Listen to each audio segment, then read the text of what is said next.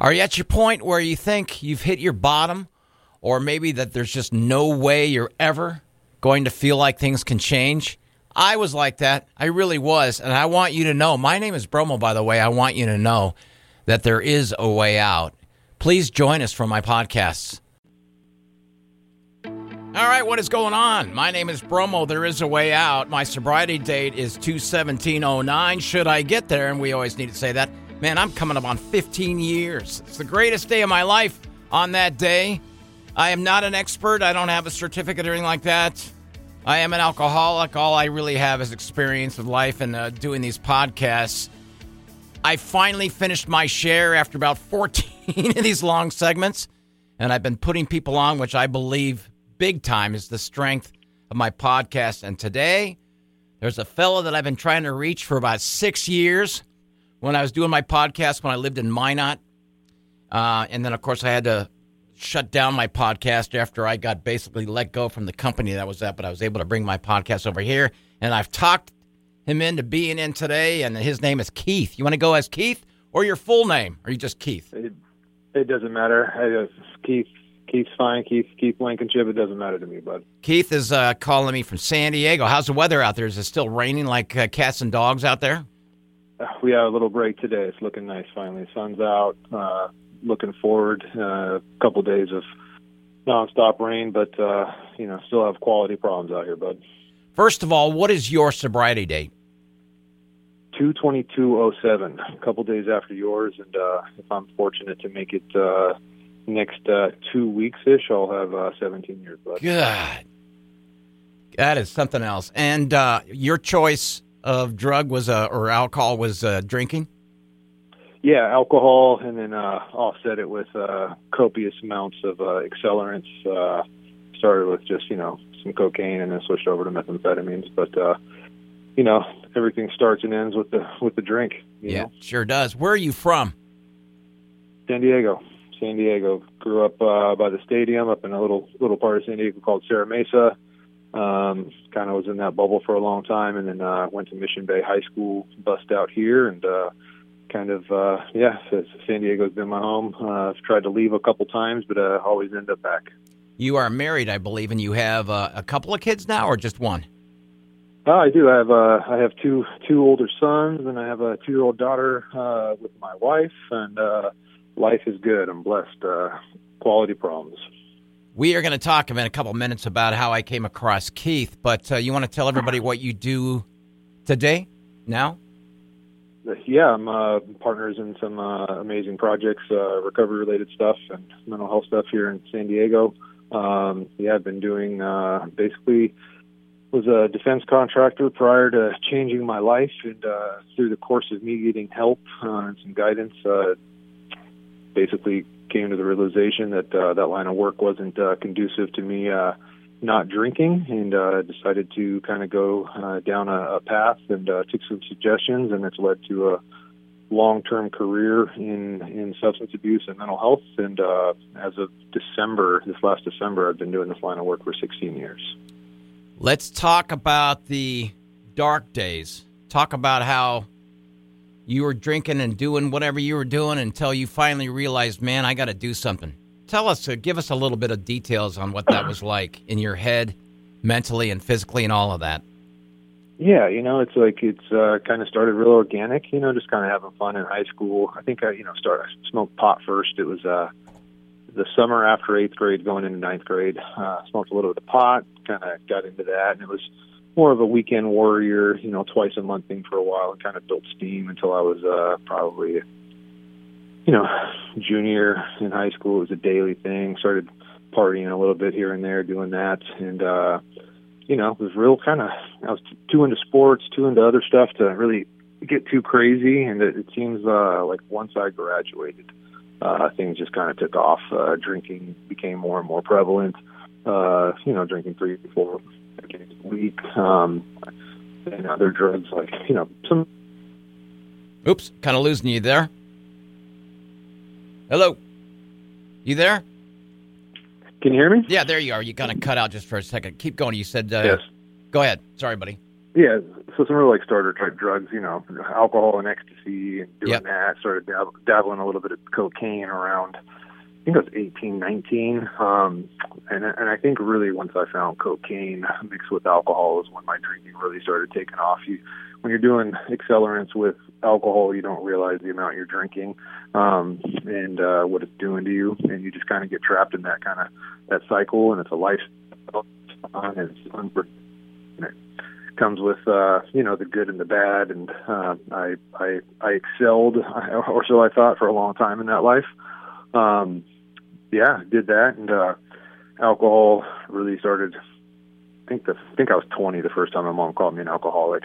Obviously that meant nothing at the time, and kind of accepted it with open arms and thought it was amazing. Like I had arrived, and, I did that. And, so real quick, can I stop you real quick? When you were first flagged an alcoholic, if you were like me, did you go, oh, come on, quit overanalyzing, quit overdoing it? Was it that your thought? Because you for sure said to yourself, I'm not an alcoholic. I'm not one of those. I think what it was, I think there was part of me that if I looking back, I knew I was kind of trapped and I was along that ride for a while. But, I think I justified it. I grew up, my grandma was in our household, and she was tired down, strap her to a gurney and ship her off to a county mental health type drinker. So I wasn't like that. Yeah. You know what I mean? So I think it looks different. Always been employable, always had decent jobs, so it's hard to kind of latch onto those type of terms when your other examples, even though I was young at the time, getting sober back then, it wasn't the cool thing to do. So I didn't know anybody that was sober. I didn't know anybody that ever talked about being alcoholic. So it was like really kind of new to me. Yeah. And nobody, we called a lot of people that, but none of them got traditional help, or, I didn't know anybody in 12-step recovery. So I didn't have like the example to really kind of base what I needed. So all my examples were very extreme medical conditions, in and out for cirrhosis, people that would drink themselves basically, crazy and end up in like psych wards. So I couldn't latch onto that. Yeah. No, I understand completely. When you're in that phase of drinking in you're in comfortable world, like you said, you were functioning with jobs and things like that, it's not a problem. Hey, I don't have a problem. I'm going to continue because it's part of my life, right? Yeah, you make it to work every day. You handle certain responsibilities. You do that, and your free time is your free time, and work hard, play hard, and as long as the two aren't always colliding, then there's really no issue in my mind. Yeah. I'll tell you, the thing that would always piss me off was when I would go to work and I had an alcoholic that worked there forever. She was she still is. She had many years when I worked there, and she'd pull me aside and say, you're an alcoholic. I said, F you. Look, I'm coming to work. I'm performing. You're the one that has to go to meetings, and you're so vocal about it, and it really angered me. I never took a look at myself until, of course, a couple of years later when it had to be looked at. But when someone saw you and maybe suggested to you, hey, Keith, you should back off on the booze, or maybe you think maybe you drink too much? Anyone ever pose that to you, and did it make you mad? Yeah, I did that. I justified it as it was just a phase. I'm super young. It's what everybody my age is doing. I'll get out of it once I accomplish X, Y, and Z. But until then, I'm just having fun. It's such Southern California. It's a lifestyle. No you gotta kidding. Go through it. I think you have to do certain things to even be called a San Diegan. You have to, obviously you have to make it to Tijuana by a certain age, and you have to, basically have a DUI by a certain age, or you can't really say you're a San Diegan, No kidding. Someone's got to take you down to TJ. Yeah, someone's got to take you down to TJ for maybe a bachelorette party and have some little bambina sitting on your lap when you're totally hammered. That's when you're a San Diegan. Is that right? There's a rite of passage in my mind. You grow up a certain way, and I think, a lot of people kind of pose that there. I also kind of grew up with a belief system. It's kind of taught to me from, certain family members and friends and other people's parents where, you can make any decision in life as long as you can afford to get out of it, and so that rang true in some like legal situations that I had seen and this and that. But it didn't come true when it came to drinking. There was no amount of money that could be thrown at that issue that I found out later, Yeah, real quick, how old are you? I'm 43 now. I'll be 44 in March. Good Lord, I got shoes older than you. Yeah, it's true. It's true. I was really fortunate. I got sober at 26 and, haven't looked back. I had enough data leading up to that with, some DTs, shaking with surgeries and things like that, I think what happened was everything was fun.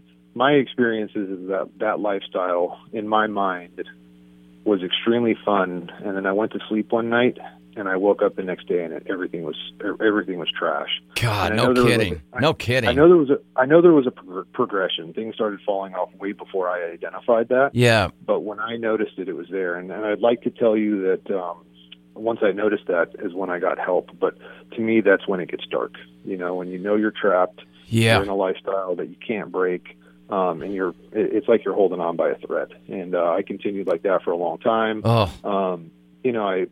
I switched from cocaine as, my secondary kind of love to methamphetamine. And that right there, my drinking got insane. And but I was able to identify with drugs that if I didn't stop, I was going to lose everything. So I made the decision. I stopped. I had been away from hard drugs for about a year and a half.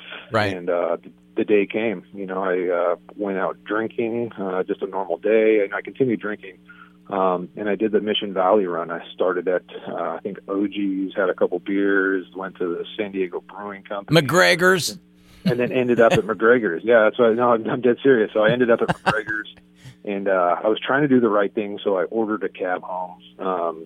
And the cab driver, I saw it in his eyes that he had he was on something. So I just asked him, and the day came, and I bought a bunch of methamphetamine again, and I went basically like in a 3-day blackout. Snapped out of it, and I was at my mother's house, and it was all bad. And I was there, and I saw her. And she had given me that look like a million times prior, but sometimes when she looked, that look of disappointment, it shattered. I realized that her face and that look matched my insides. Let me stop you real quick. Let me stop you for the whole group, for everybody that's listening. Describe that look, and when you got that look for the last time, describe how you felt. It was just that look of... It was sadness. It wasn't that she was disappointed in me, any of that stuff, because she was way past that. It was the fact that she looked like her son's destiny was to die with the lifestyle that she had been seeing and that I had trained her to expect. Yeah. I had been able to piece together a couple little moments of clarity. I was still drinking, but I was presenting better and off the hard stuff and that, and so there was a little bit of hope in her, but I shattered that over and over. So I went periods of time and I'm very fortunate my mom found, was it Al-Anon? She was either going to kill me or kill herself. I was driving her crazy. Yeah. And, did I lose you? I loved me. There you go. She loved me, but she wasn't going to love me to death. And, that day came and that look, and I'd seen it before, but this time, I realized that emptiness that I saw in her thing and that disappointment was like internally, like I finally started to feel it for myself. Wow. I felt it was the first time I was disappointed in me. That was the first time that I knew that I couldn't go any longer, and it was I'm not a religious man by any means, but because of this and looking back at my process, I don't believe in coincidences. I think that moment happened at the exact wrong time. I think if it would have happened 20 minutes before, I still would have been a little too incoherent. And if it happened 20 minutes after that, I probably would have been loaded again. Wow. So I think everything lined up. And because of that, I was able to start the process and get some help and end up learning some spiritual principles and heading in a new direction. So let's talk about your first couple of plans. Where were you going to go on your first day sober, and what was the game plan that you had in mind? The game plan was to get help. I didn't know what it looked like. Was able to find a program for me the next day. Got dropped off. Funny little story, man. So I do not do well. I can, I've tried heroin, all that. I can do well on almost any drugs. The one thing that just kicks my butt is benzodiazepines, Xanax, all these things. What does that do? What does that do, Keith? I've never experienced that. To to me, it's like drinking a whole bunch of alcohol. I go into blackouts. I lose like 18, 24 hours of my life if I do even one. I've only done it a couple times, but it's a funny story. So my mom drops me off at rehab the next day, do my intake, come back. It's family night that night. They asked if, do I mind if my mom comes? I was like, no problem. She's supportive. So she comes back that night, and she starts crying when she sees me. And I'm like, what's wrong? Aren't you happy that I'm here? And they had given me benzos because I was a seizure risk. Oh. And she started crying, and she goes, you looked better when I dropped you off. Really? Yeah, because I was so loaded from the benzos. Oh. It's a funny little story. It makes me smile. My mom and I talk about it all the time. She just Yeah. So this was rehab, correct? This is yeah. I went to a place called now it's the McDonald's Center, but back then it was Sharp Vista Pacifica. Keith, is that still there? McDonald's Center, the 28-day It's moved from UCSD, and now it's over at Sharp over in Linda Vista. I didn't know that. No kidding. It took over Vista Pacifica, so that's the same spot that I went through. So now it's the McDonald's Center. So it's a 28-day place, right? Pretty much a month. Yeah.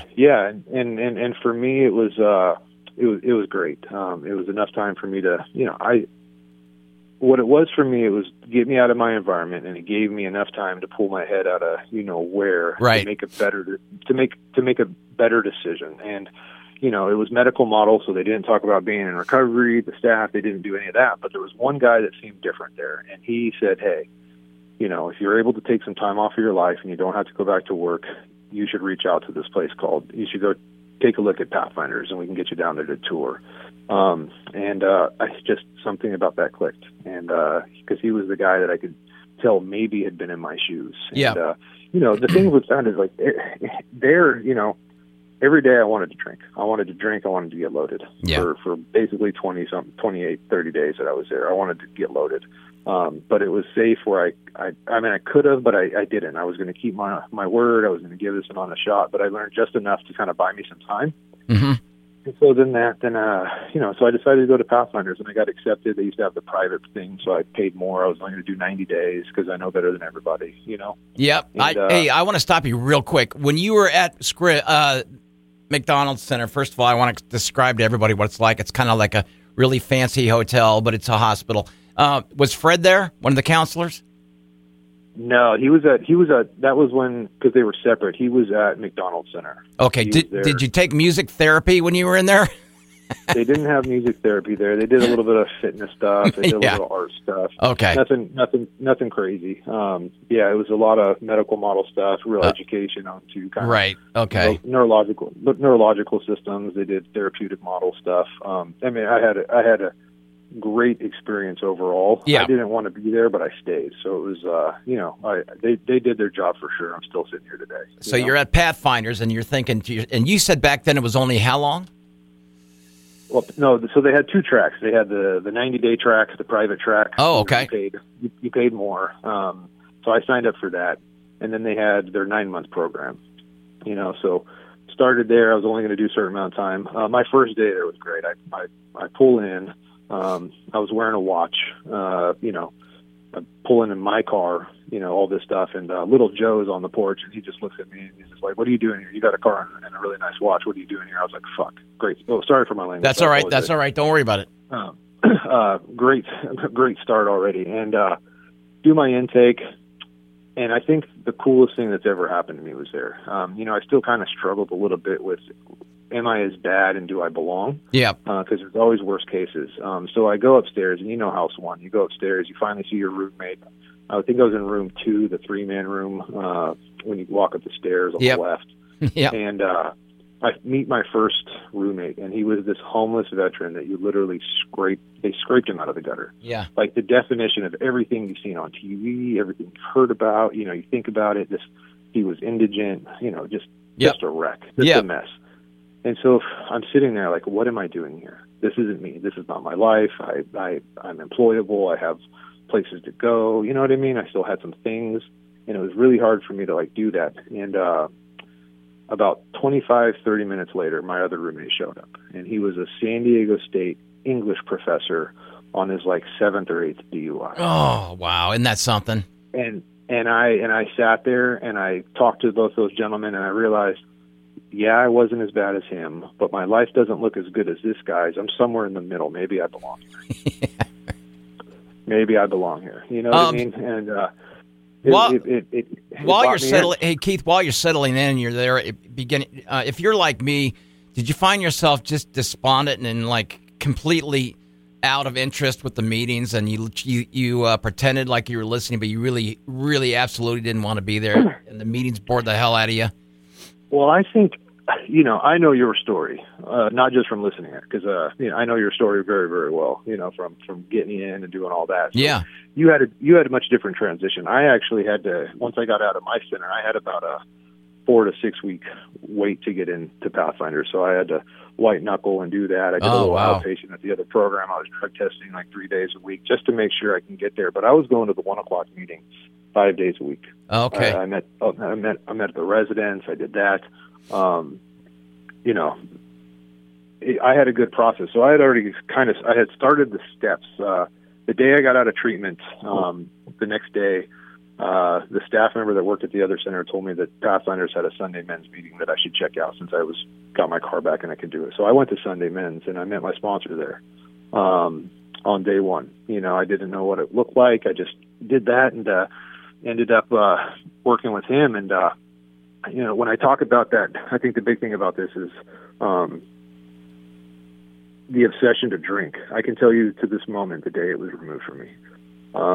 I met this gentleman, gave me a big book, told me to start kind of doing this stuff and blah, blah, blah, blah, blah. And on our first day, we sat underneath the flagpole on the corner of Pathfinders. You know what I'm talking about? Yep.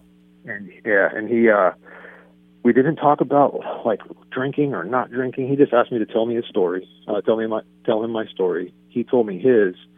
And then at the very end of it, when I talked about like that darkness inside of the hole that I had in my soul, he didn't look at me and said, hey, if you do certain things, you won't drink again. He didn't talk about it. What he did was he said, if you follow me and do what's outlined in this book, you never have to feel like that again. Wow. And that's when that was the first person that everybody had told me I couldn't drink again, I couldn't do drugs, blah, blah, blah, blah, blah. Yeah. I didn't care about any of that. He was the first person that told me that if I did certain things, I didn't have to feel the way I felt. And I was sold. I was willing to go down some rabbit path that I had no clue what was on the other side, just to potentially have the chance to not feel the way I felt when I got there. Yeah. Mm-hmm. So yeah. So you stayed there for how long? So I was only supposed to do 90 days, and then I started taking the steps, and I think I got to the amends, and I made amends to my mom, the Al-Anon lady who was probably ready for this day. And I made amends to her, and I said, what can I do to make everything in the past right? And she came back with, I want you to finish all 9 months at Pathfinder. Yeah. Oh, cool. How did that make you feel? Where you go, okay, sure. I was furious. I don't think I talked to her for like a couple of weeks, but I stayed. I stayed, and during that course of things, like a lot of things like happened. I had there was an alumni that worked in this field, and he asked me to come with him on a mental health intervention just to like be back up in case some violent acts happened from this guy because of his history. So I got to watch him in work. And then, I was able to realize that my line of work, living out of hotel rooms for long periods of time, wasn't like safe for me. And, I think if I would have sold myself short at Pathfinders, like obviously where I'm at today would look much different if I was able to maintain the sobriety that I have. So, yeah. I remember supposed to discharge in January, and have almost a year sober, and then they asked me to help, at nighttime to make sure nobody burned down the place, and just through a real organic process, ended up going back to school, and one day kind of, taking over the front office and working there for years, All right. Well, now we're going to put a pause, because here's where I come into play, and here's why I couldn't wait to get this man on, because this guy played a huge role in my life.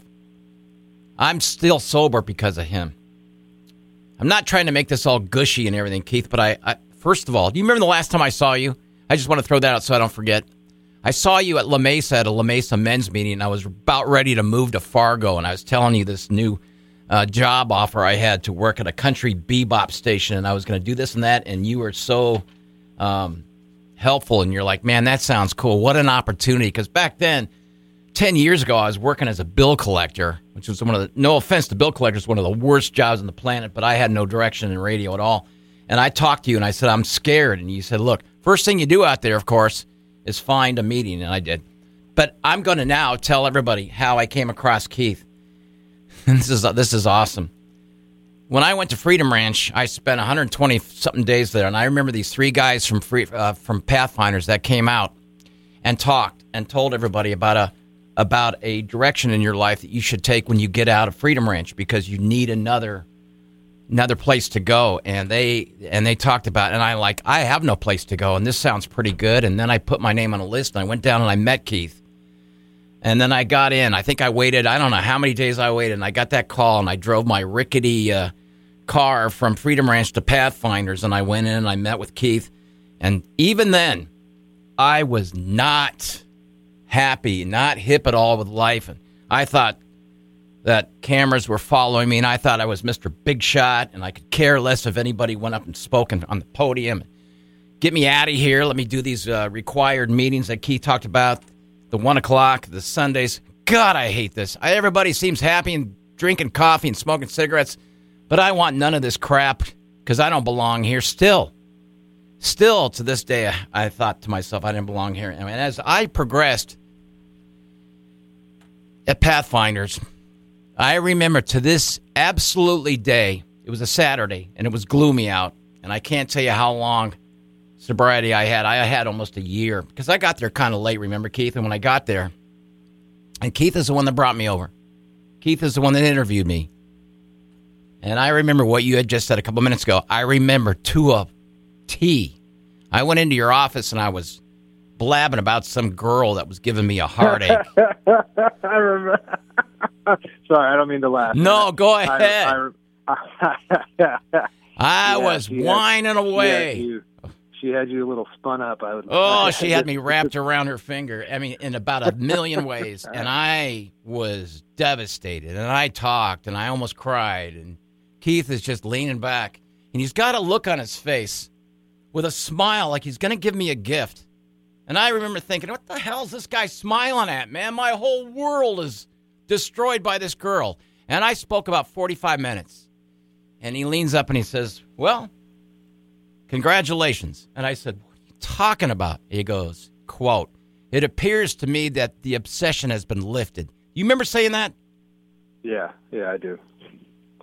And I'll never forget. I said, what? You go, to this whole conversation, this whole sappy, long, drawn-out conversation, you haven't, those weren't your words, but you haven't mentioned drinking at all.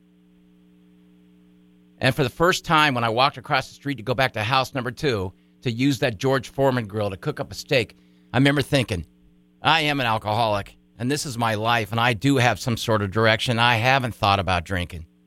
Do you know that was the gift you gave me? That's awesome, man. And you know, I'd love to pretend to be God and do that, but that gift was given to you by something that's out there, and the work that you did, even though you think you weren't doing enough.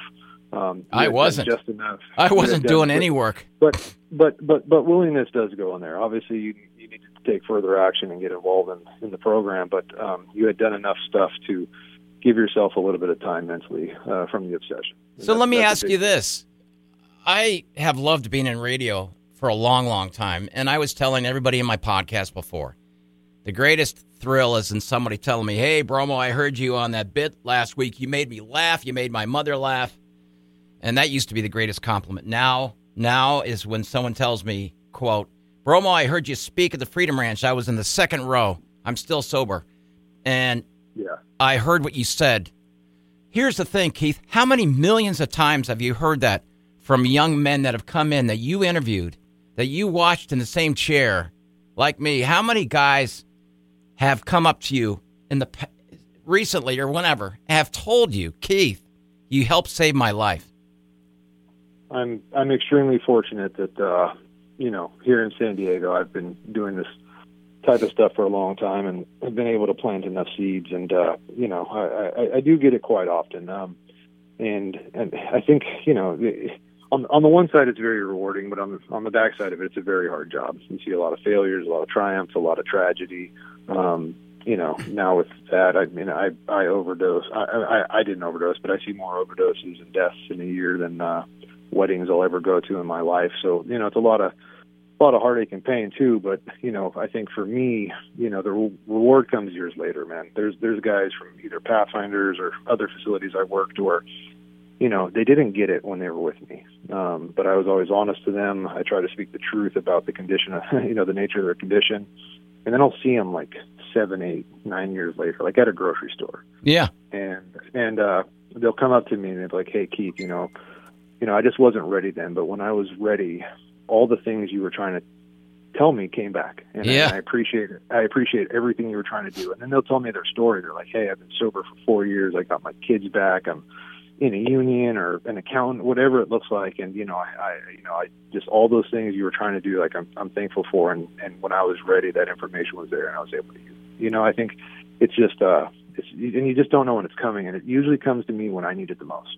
Wow, that's incredible. Kind of a God shot, I get wrapped up into my own problems and thinking about Keith all the time and all this other stuff. And, something like that will happen or on those lines. It kind of just, it's kind of bring it home that, it's bigger than just me, Well, let me bring back one other memory, and this is one that changed my life 1,000,000%. This is when I was still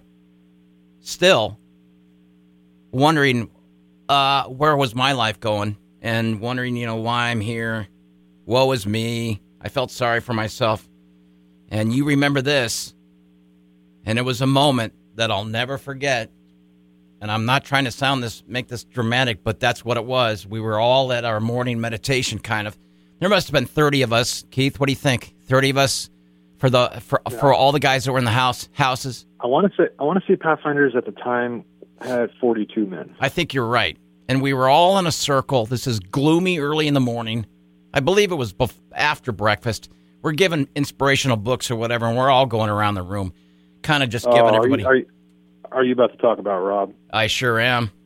Go ahead. No, it's a good one. No, I want you to tell us what happened. So all we knew was this guy that I had gone through the whole house 1, house 2, house 3 with.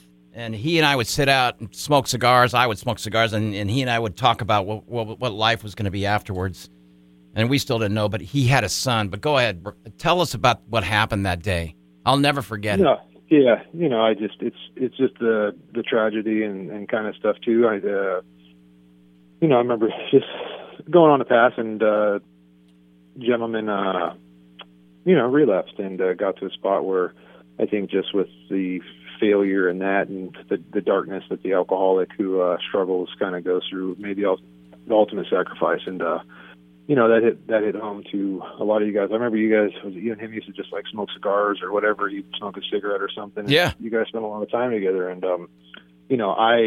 it hit home for me is he was part of my kind of sponsorship group. He was attached in through my group of guys and all that stuff. So, it hit us home too that it's jails, institutions, and death, and it's the grave nature of our condition, it really kind of, there's some things that I hate that they used to say, but it makes true. It's the sad part of it is that some of us will die so the rest can live.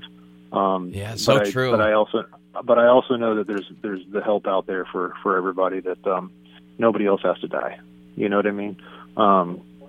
But it does take the ability to be honest and to be willing to practice a new way of life. And there's multiple forms. No way do I want to say that 12-step recovery is the only way. I know people that have changed their lives in other forms that have a quality of life they've never known. But there's a couple core components that you have to do. You have to do to maintain that. Yeah. And the big one that happens, I think it's, people ask for help. People do the soul searching needed. They come up with a game plan, but it's that maintenance, being of service to other people, doing things without, ulterior motives, learning like we fail. I've made more bad decisions and mistakes sober than I did when I was loaded. And I have a process now where I don't want to continue to treat people that way. I don't want to continue to make those same decisions. So I have to do like things on a daily basis and reflect on days and kind of look at that, and, people I think too that don't get into that kind of thing and they when life gets good, they basically kind of, thank us for all the information that we've given them over the years, but they got it from here. And a lot of those people go down dark paths. Yeah, the insanity of the disease had taken Rob's life. He took his life. And with that, when Keith came in with that announcement, I mean, it was quiet. And we looked at each other, and a lot of us were like, couldn't believe it. And I was mortified. And I said to myself real fast, dude, if you don't get busy, and this is real, there's like, once again, there's no cameras behind me. There's no blonde waiting to pull up with a suitcase of money and cigars and say, hey, here's your reward. I knew if I got out of Pathfinder soon and I wasn't doing anything, and this is the weird thing, when you made that announcement, within seconds, I knew I could have been heading that way. Any of one of us could have been. Yeah. And I think the thing is, too, is especially for people that, if you fail before, a lot of people get in that rut like, hey, I failed before, I know I'm going to fail again, so why not just, get it started now? And it's a bunch of BS. If you come in willingly and honest, like, you have the same chance as the first time you ever showed up. I agree. And you don't know unless you put in the work. And, for alcoholics, it's a little bit different. It is, what it does to our body takes more time and does this, but just to talk about like recovery in general with this, and I think I bring it up just because it's the line of work and I deal with it, but I carry Narcan in all my backpacks. I put it in my wife's car, my car. I give it to the stores around where I live. Nice. I remember when I was getting sober, and probably the same time as you hear about these people overdosing from heroin, but almost all of them were trying to kill themselves. They were doing a hot shot. They had relapsed, or their girls left them, and they were making the ultimate sacrifice, most of them. But now with this new stuff that's out, people, like, very few people are trying to, but they're playing Russian roulette. Some street chemist is out there rolling the dice doing this, and we're losing people at just astronomical rates.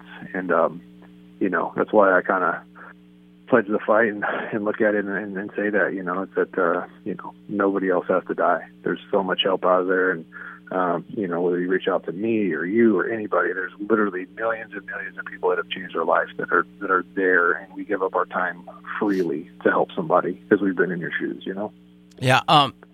Look at Jelly Roll. Look at what he's been doing with his path from North. He came here in North Dakota not long ago. Then he went to Washington D.C. He's talking about fentanyl and all that stuff, and to me, he's got my utmost respect. Hey, you said you mentioned earlier.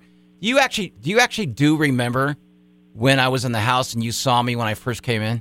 Was I beat up? What was I like? I can't even remember. I mean, I can remember certain things. You were a little frail. You'd come off of a pretty good one. And the crazy thing is that was you had been at the ranch for 120, 130 days or something, right? Yeah, I sure had. And that means you were getting better when I saw you, and I still was like, what the hell? Oh, I remember you finally let me know that I could come over. What was that? Was that like a Samurai or a Sidekick you used to drive? Yes, it was a beat-up piece of you-know-what. And I loved that thing, man. I was jealous of that car. I loved that thing. It was a Honda Accord, I think, that I bought. You know what is funny, Keith? It was a Honda Accord that I bought off a guy because they were about ready to repo my old car.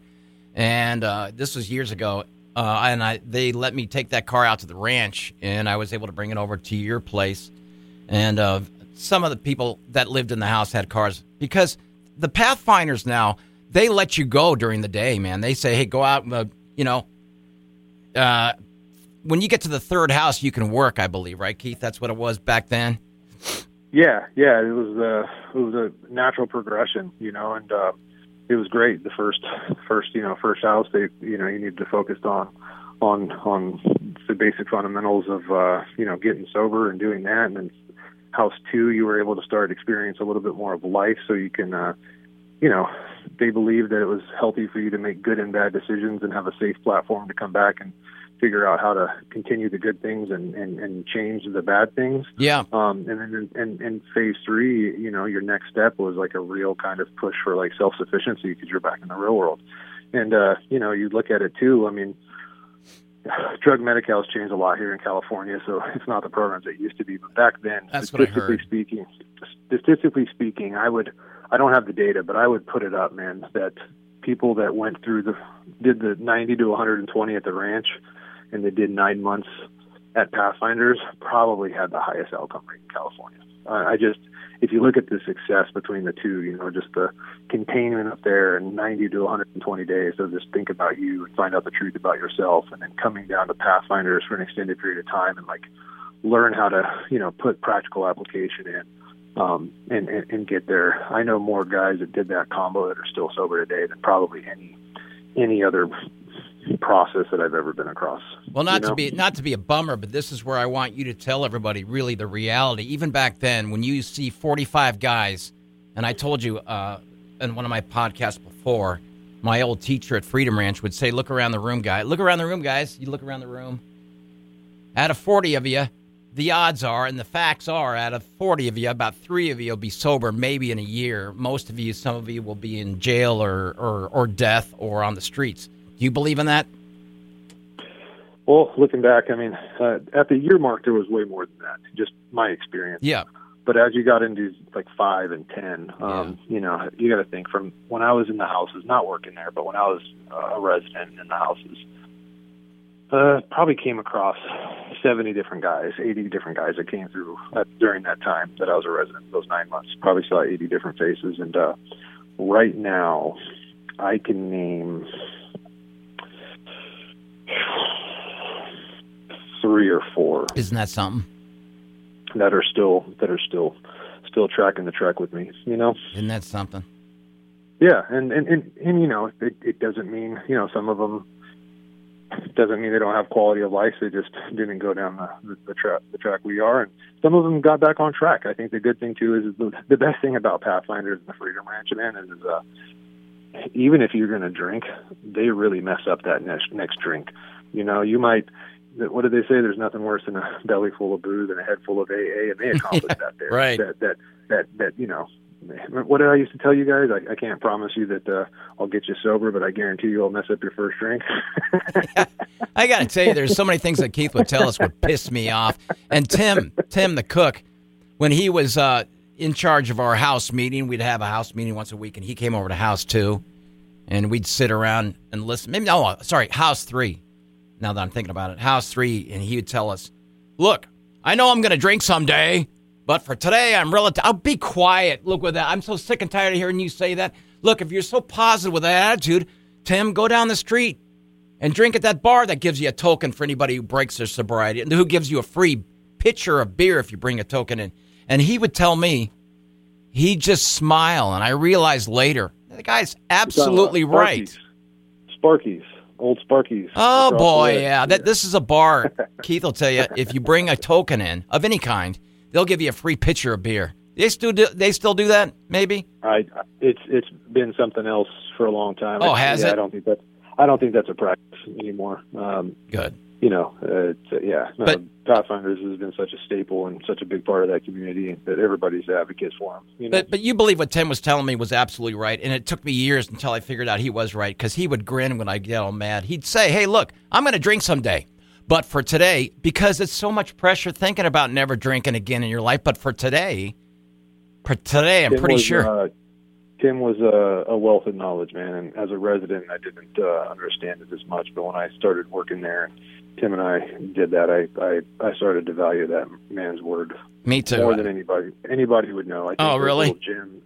He was just putting little gems. He wasn't there to be our father. He wasn't there to be our sponsor. He was there to just kind of put a couple little nuggets in us at a time that one day they would click and he'd understand, you know. And looking back, he did so many of those. And the men he was able to help and affect while he was there was just amazing. Such a staple. Well, listen, I know you got to get going pretty soon, but I'm going to wrap it up. I just want you to say a couple things for one thing. Tell everybody again real quick what you do for a living. I work in substance abuse and mental health treatment. So awesome.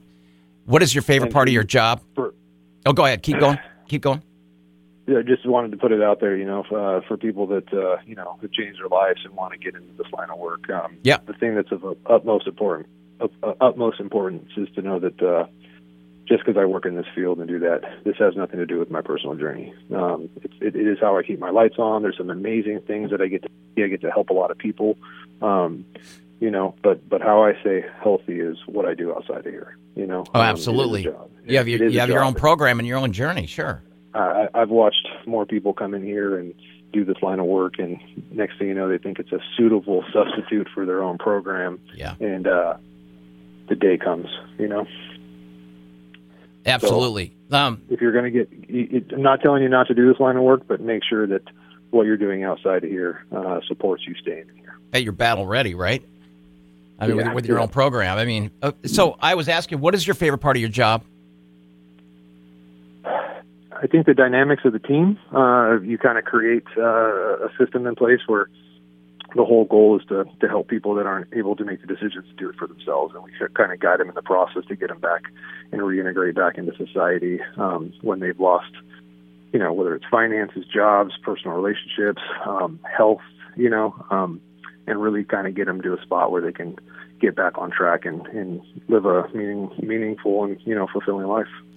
All right, lastly, pretend like I'm brand new in front of you and I just got off the streets and I'm raw and I'm a Bromo from 15 years ago or a Dave Brandon from 15 years ago. What is it that you tell people, you can tell my audience this, about getting sober and what the rewards are, and what would you say to them right now? Just first off, first of all, I've been in your shoes. I know the despair. I know the trials. I know the pain. I know the suffering. I have good and bad news, but there's a lot of hope. The bad news is that it's a lifelong process. But in return, if you're willing to do that process, I went from being addicted to drugs and alcohol and a lifestyle, and today I'm addicted to stability. I enjoy not looking at those loved ones and telling them I failed. I love being accountable and being here for, my work. I love knowing the fact that I got sober before I had kids, and my kids never have to see me that way. And if you, want a chance at that, there's millions of people that are willing to give you their time freely to show you the process that we took to get that help. Wow. That's pretty heavy. And I have to tell you, on a personal note, first of all, thanks for taking the time out of your day because you're at work.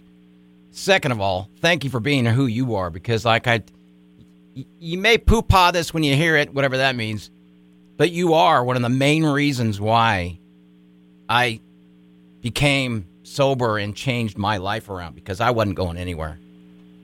And I appreciate that, man. And of course. I just super proud of you, man. It's I know I don't talk to you a lot, but talk about you often, and just kind of where you were and where you're at, and just you really got to think about it as in the fact that most people that lived the life you lived prior to getting into this don't have the outcomes you have because they're past reservations and thinking that that kind of that fall, but you were able to kind of do it real systematically. And this is about being happy, and I can just go on forever about the progress you made, man. I'm super proud of you. I appreciate that. And I can tell you forever. I'll tell you that. Oh, you're kind. And I can tell you forever the memories that flash by when I think of you and Pathfinders. I think of you and Sundays watching Baltimore as you rooted on Joe Flacco. I remember you walking across the street with that big, huge keychain, spinning it around. I remember you telling me that you were coming up on how many years you were sober. I remember watching you go over to House 2 where you lived for a while. I remember you telling me, quote, "Congratulations. It appears to me the obsession has been lifted on you, and that is the greatest gift I've ever been given." And I tell that to everyone that I talk to. So thank you, Keith. That's amazing, man. Yeah, no problem at all. I love you to death. Thanks for having me on. I'm glad the stars aligned and we were able to make it happen. And you're doing amazing things on this podcast. And you're awesome. Look forward to listening to all of them. Thank you so much, buddy. Yeah, hang on real quick. Don't go anywhere. And that's it. That's another amazing person that I have on. And I've wanted to get him on forever. Again, if you feel like your life is maybe becoming unmanageable, someone else that you know, maybe a neighbor or loved one, I'm telling you that you can do this with help. Turn your life around. Listen to all these podcasts, because remember, there is a way out.